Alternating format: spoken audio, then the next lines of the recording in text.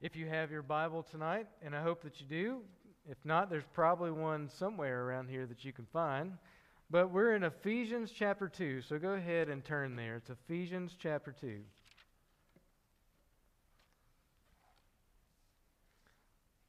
I'm going to go ahead and read the text today. We're going to focus on verses 1 through 10. Remember last week we kind of saw salvation really almost from God's perspective, right? Kind of this high view down. He chose us in Him, in Christ, before the foundation of the world, that we would be holy and blameless and pure in His sight. All right, so He provided such a great salvation for us, redemption in Christ through the blood, through His blood, the blood of His Son. All of that last week that He did for us. And this week we are looking at it sort of a different view. And as we read it, I want you to think about your experience, where you came from and what He saved you out of. Because I think we get almost a more relatable view today. It's our story. This is what happened to us. And so think about that as we read it. But let's start in Ephesians chapter 2, verse 1. It says, "You were dead in your trespasses and sins, in which you formerly walked according to the course of this world, according to the prince of the power of the air, of the spirit that is now working in the sons of disobedience. Among them we too all formerly lived in the lust of our flesh, indulging the desires of the flesh and of the mind, and were by nature children of wrath, even as the rest. But God, being rich in mercy, because of His great love with which He loved us, even when we were dead in our transgressions, made us alive together with Christ. By grace you have been saved, and raised up with Him, and seated us with Him in the heavenly places in Christ Jesus, so that in the ages to come He might show the surpassing riches of His grace and kindness towards us in Christ Jesus. For by grace you have been saved, through faith, and that not of yourselves, it is the gift of God, not as a result of works, so that no one may boast. For we are His workmanship, created in Christ Jesus for good works, which God prepared beforehand, so that we would walk in them."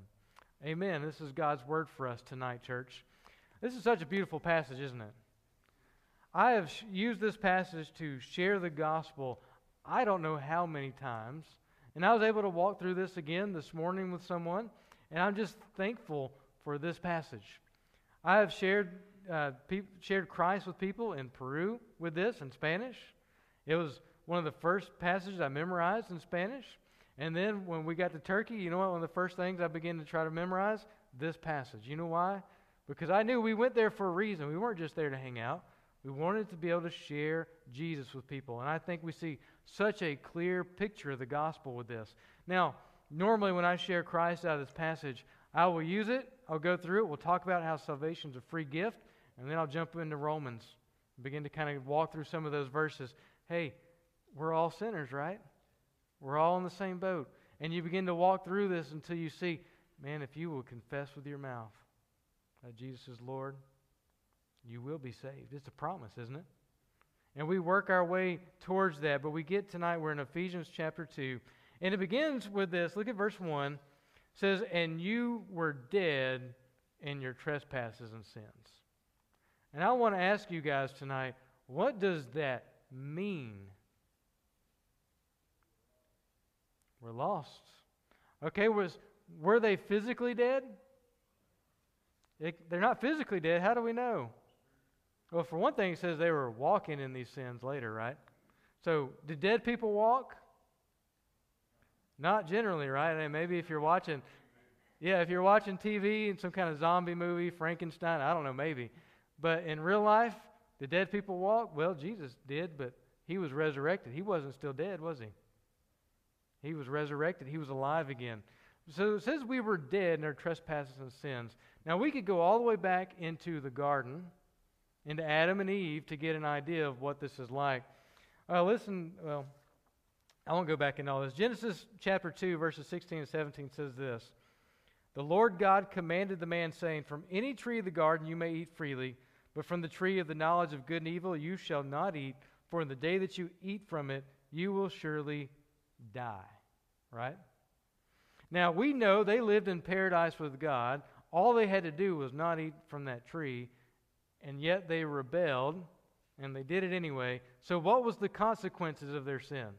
They would surely die. Did they die that day? Spiritually, they did. And physically, they began to die.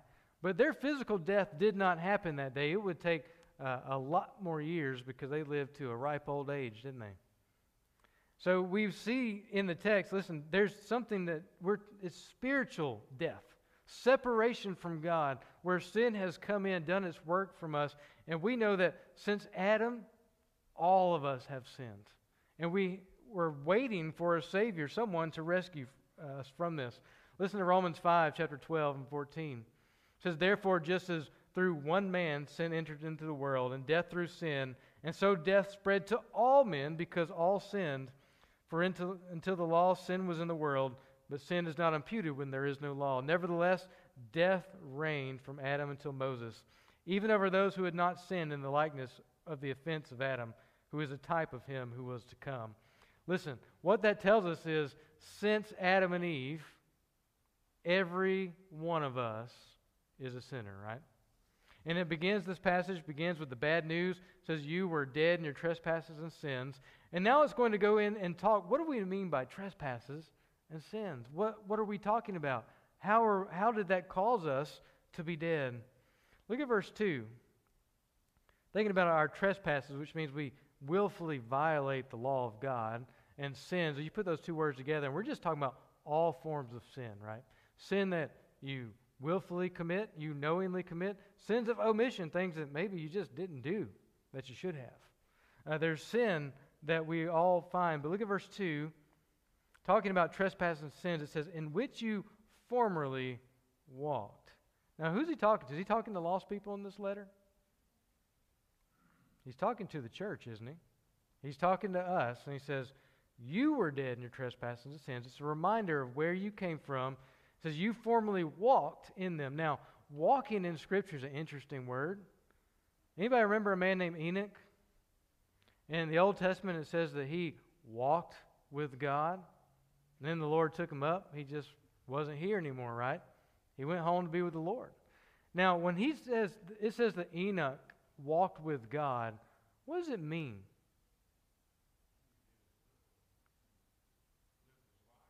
All right, so yeah, he lived his life in a way that was righteous and good. He was trying to follow Christ, or God.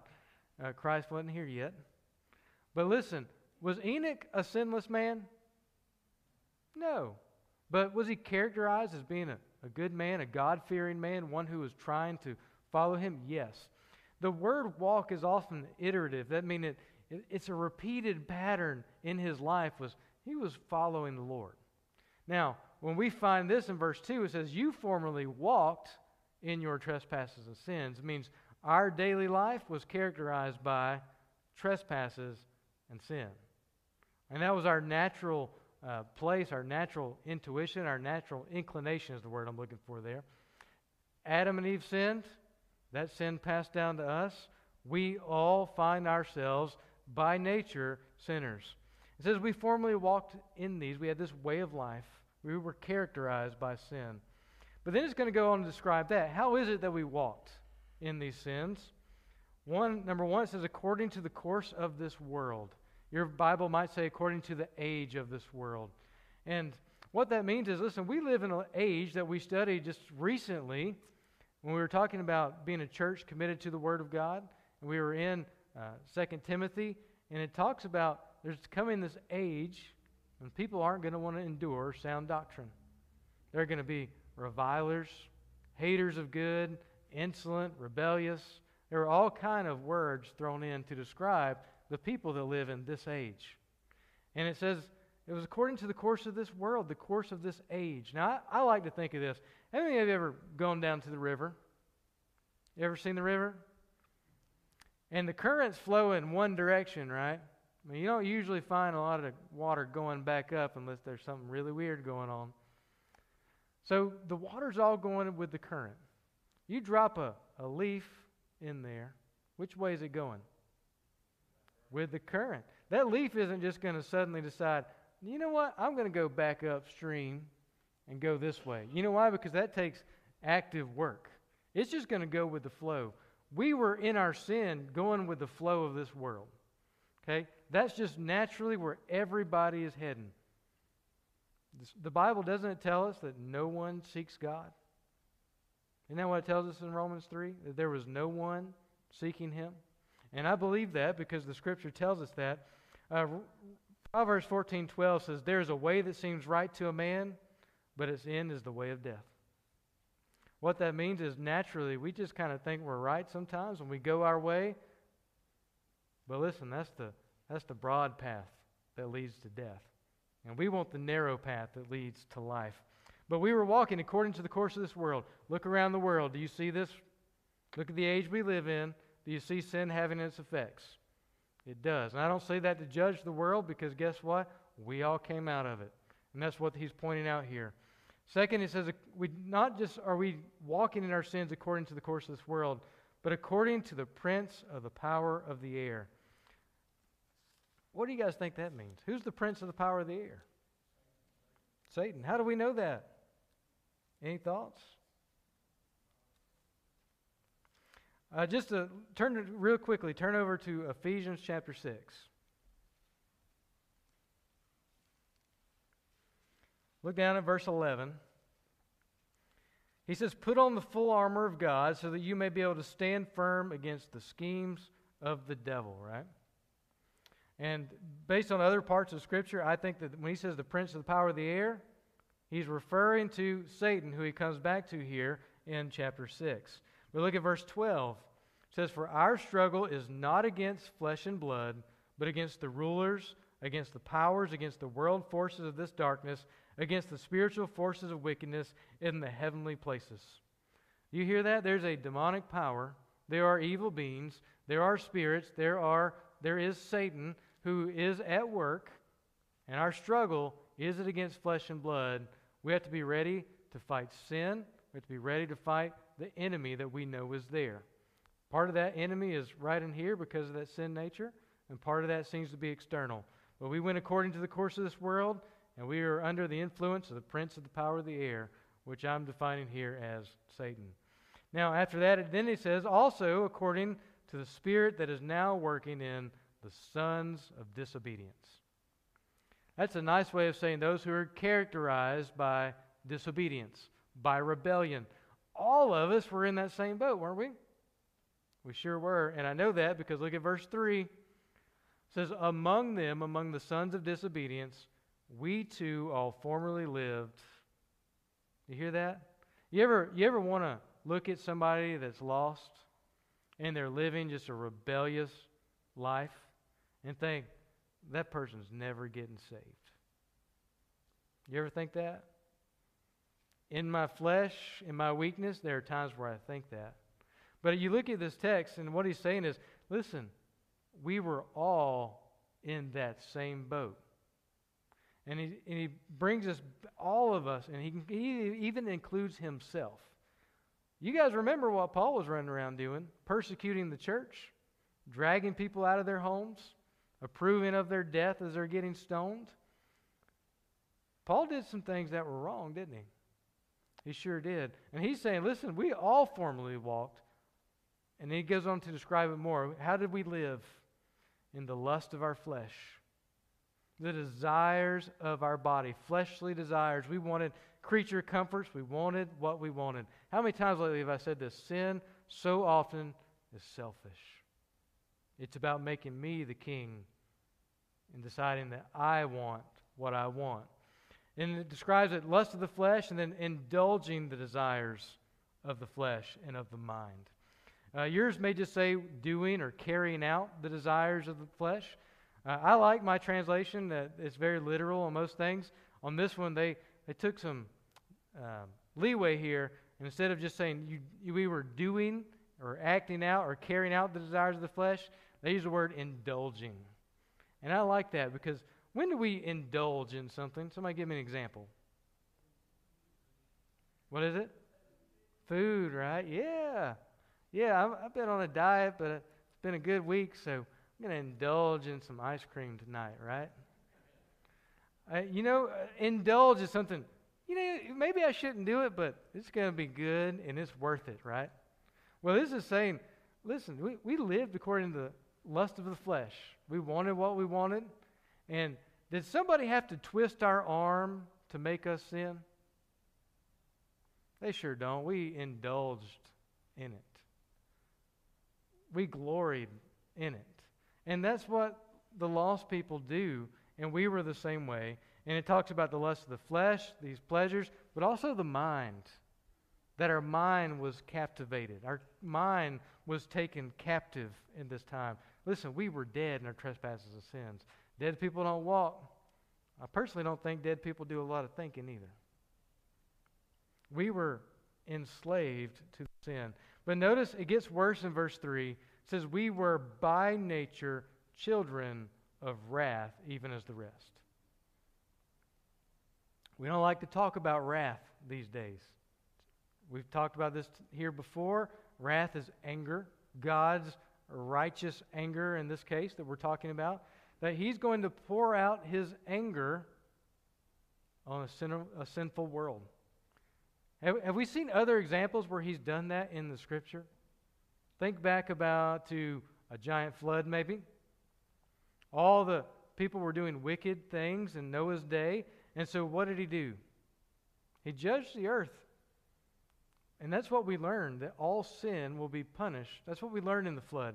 Except Noah found grace and favor in the eyes of the Lord. And He rescued him. Not because Noah's righteousness, but because God showed him favor and grace. Although we do find Noah described as a righteous man. But was Noah perfect? He sure wasn't. He got in plenty of trouble himself. But listen, we were all by nature children of wrath. That means all of us were deserving of God's punishment. So when God says, listen, I'm going to punish you for your sin, that you are going to die, and even if I cast you into hell, it is what you deserve. That's a hard message, isn't it? But is it the message of the Scripture? It is. People don't want to talk about God's wrath because we want to think God is love. And He is love, but He's also just. And He also is holy and distinct from sin, and He must punish sin. I told somebody this morning, listen, if I murder someone and I stand before the judge, and the judge knows I did it and said, you know what? I'm good friends with your parents. You can go. I might be happy about it, but what about everybody else? What about the victim's family? Is that good? Is that just? Well, God looks at our sin, and it's as though we're murderers. And He looks at it and goes, I've got to pour out my wrath. I've got to punish this. And He does. But listen, that's bad news, isn't it? And the good news is for us, verse 4 is going to change everything. But in case you don't believe me about the wrath of God, let me read a couple of verses to us real fast. John chapter 3, verse 36. By the way, same chapter as John 3:16. For God so loved the world that He gave His only begotten Son, that whosoever believeth in Him should not perish but have everlasting life, right? John 3:36 says, He who believes in the Son has eternal life, but he who does not obey the Son will not see life, but the wrath of God abides on him. That's a tough message, isn't it? And this is getting broadcast on the internet. I might get in trouble for this, right? May it not be so, because we're going to preach the gospel. And the good news always comes with the truth, with the bad news too. Romans chapter 2, verse 5 says, But because of your stubbornness and unrepentant heart, you are storing up wrath for yourself in the day of wrath and revelation of the righteous judgment of God. In other words, in Romans 2, he says, judgment is coming. And if you will stay there in your unbelief and not repent of your unbelief and put your faith in Christ, all you're doing is storing up wrath for the day of judgment. Now, look at verse 4. We're in Ephesians chapter 2, verse 4. Let's read it, because we want good news, don't we? It says, But God, being rich in mercy, because of His great love with which He loved us, even when we were dead in our transgressions, made us alive together with Christ.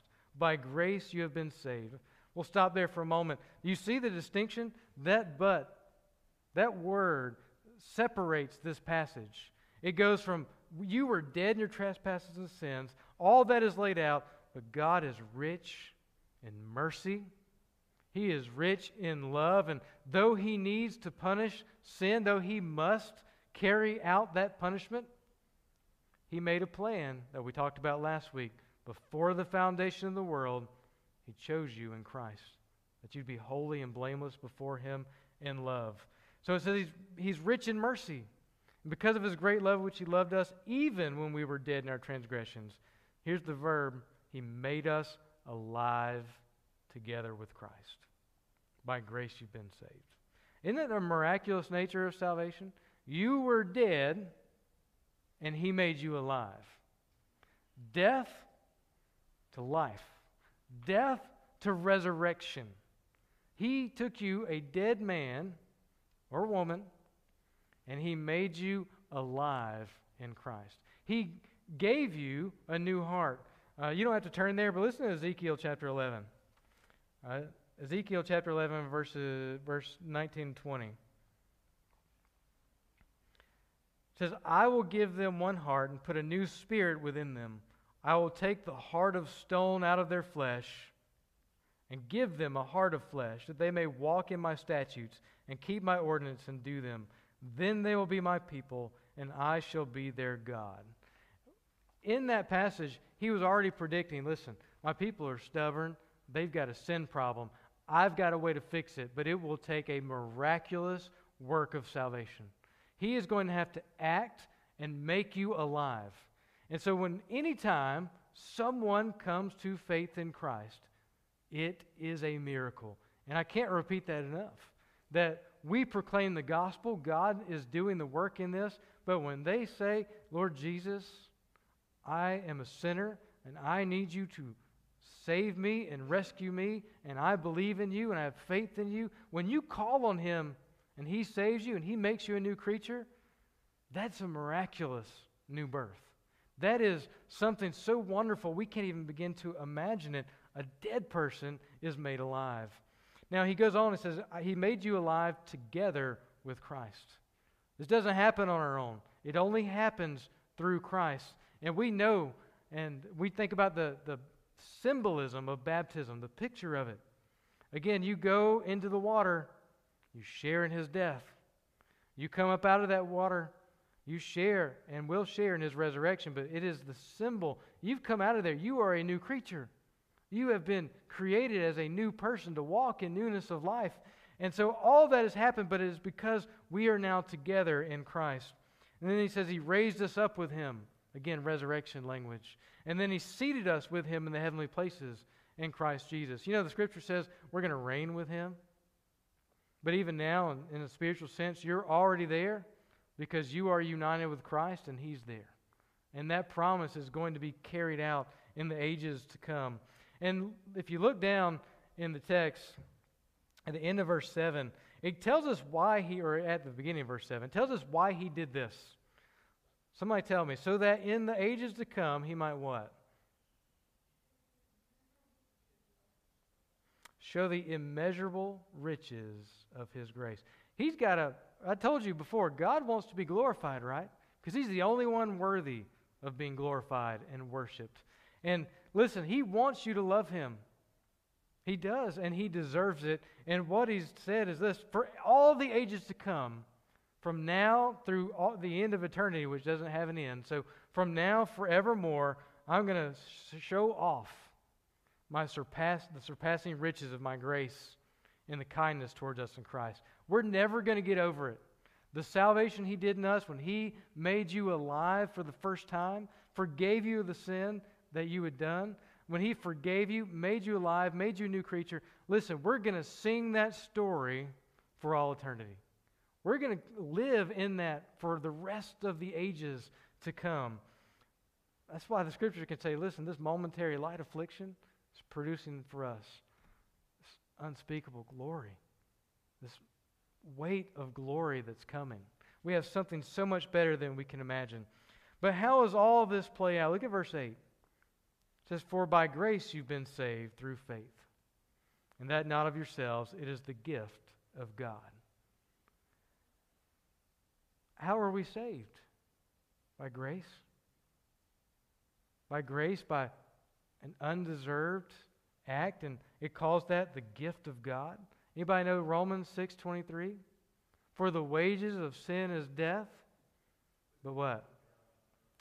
That's right.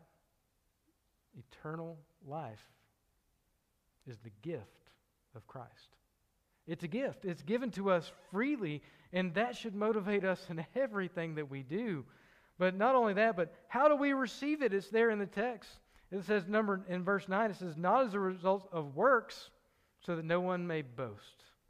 But we receive it, I was going to come back to that, but we receive it through faith, right? We're saved by grace through faith. In other words, it's a free gift, but how do you take that gift in hand? How does it become yours? Well, it does when you declare your faith in Him.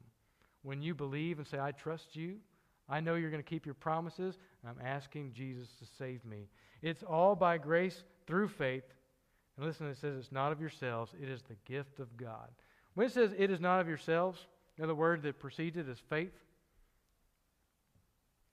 You look at this text, and it's not just your faith that is the gift of God. It is this whole salvation process. That He chose you in Him before the foundation of the world, that He made a plan to carry it out, that He sent Jesus to die on that cross, that you were dead in your trespasses and sins, and He made you alive. It is all a gift of grace. It's all this free gift that's just being handed out. It's like you won the lottery today. I mean, can you imagine? You didn't even play the lottery, but suddenly you find out you won $1 billion, and you're like, what do I do with it? We'd be so happy, right? You have something worth a lot more than a lottery ticket. A lot more. And we're going to praise it for all the ages to come. But then verse 9 is important. It says, not as a result of works, so that no one may boast. Here's what I want to say about that. When I ask people, even Christians, some of us, we've been in church a long time, what do we have to do to be saved? And the answer always comes out something like, believe in Jesus and go to church. And be a good person. And do this. We start adding stipulations to the gospel. Now, the truth is, the way this works is, you're supposed to come just through faith. Then He begins to do those good works in you, which we're going to talk about in a minute. But we've got to get the order right. He saves you. He makes you new. He makes you alive. Then you can begin to do the good works. Do dead people do good works? They sure don't. You've got to come by faith and be saved by grace first. In other words, if you're out there today and you're going, my life, I'm not good enough for Jesus. I got to get my life straightened out. This text is saying, no, that's not the way this works. You come to Him messy and as you are. You, right now, you repent of your unbelief and you believe, you place your faith in Him, call on Him, He will save you, and then He'll begin to clean your life up. That's the way this works. But so often, I find that we naturally begin to make these stipulations. Now, I believe when someone asks me if I'm trying to make a judgment call, is that person a believer? I believe a good tree bears good fruit. The bad tree doesn't bear those good fruit. And so sometimes you can begin to kind of look and go, I'm not so certain about that person.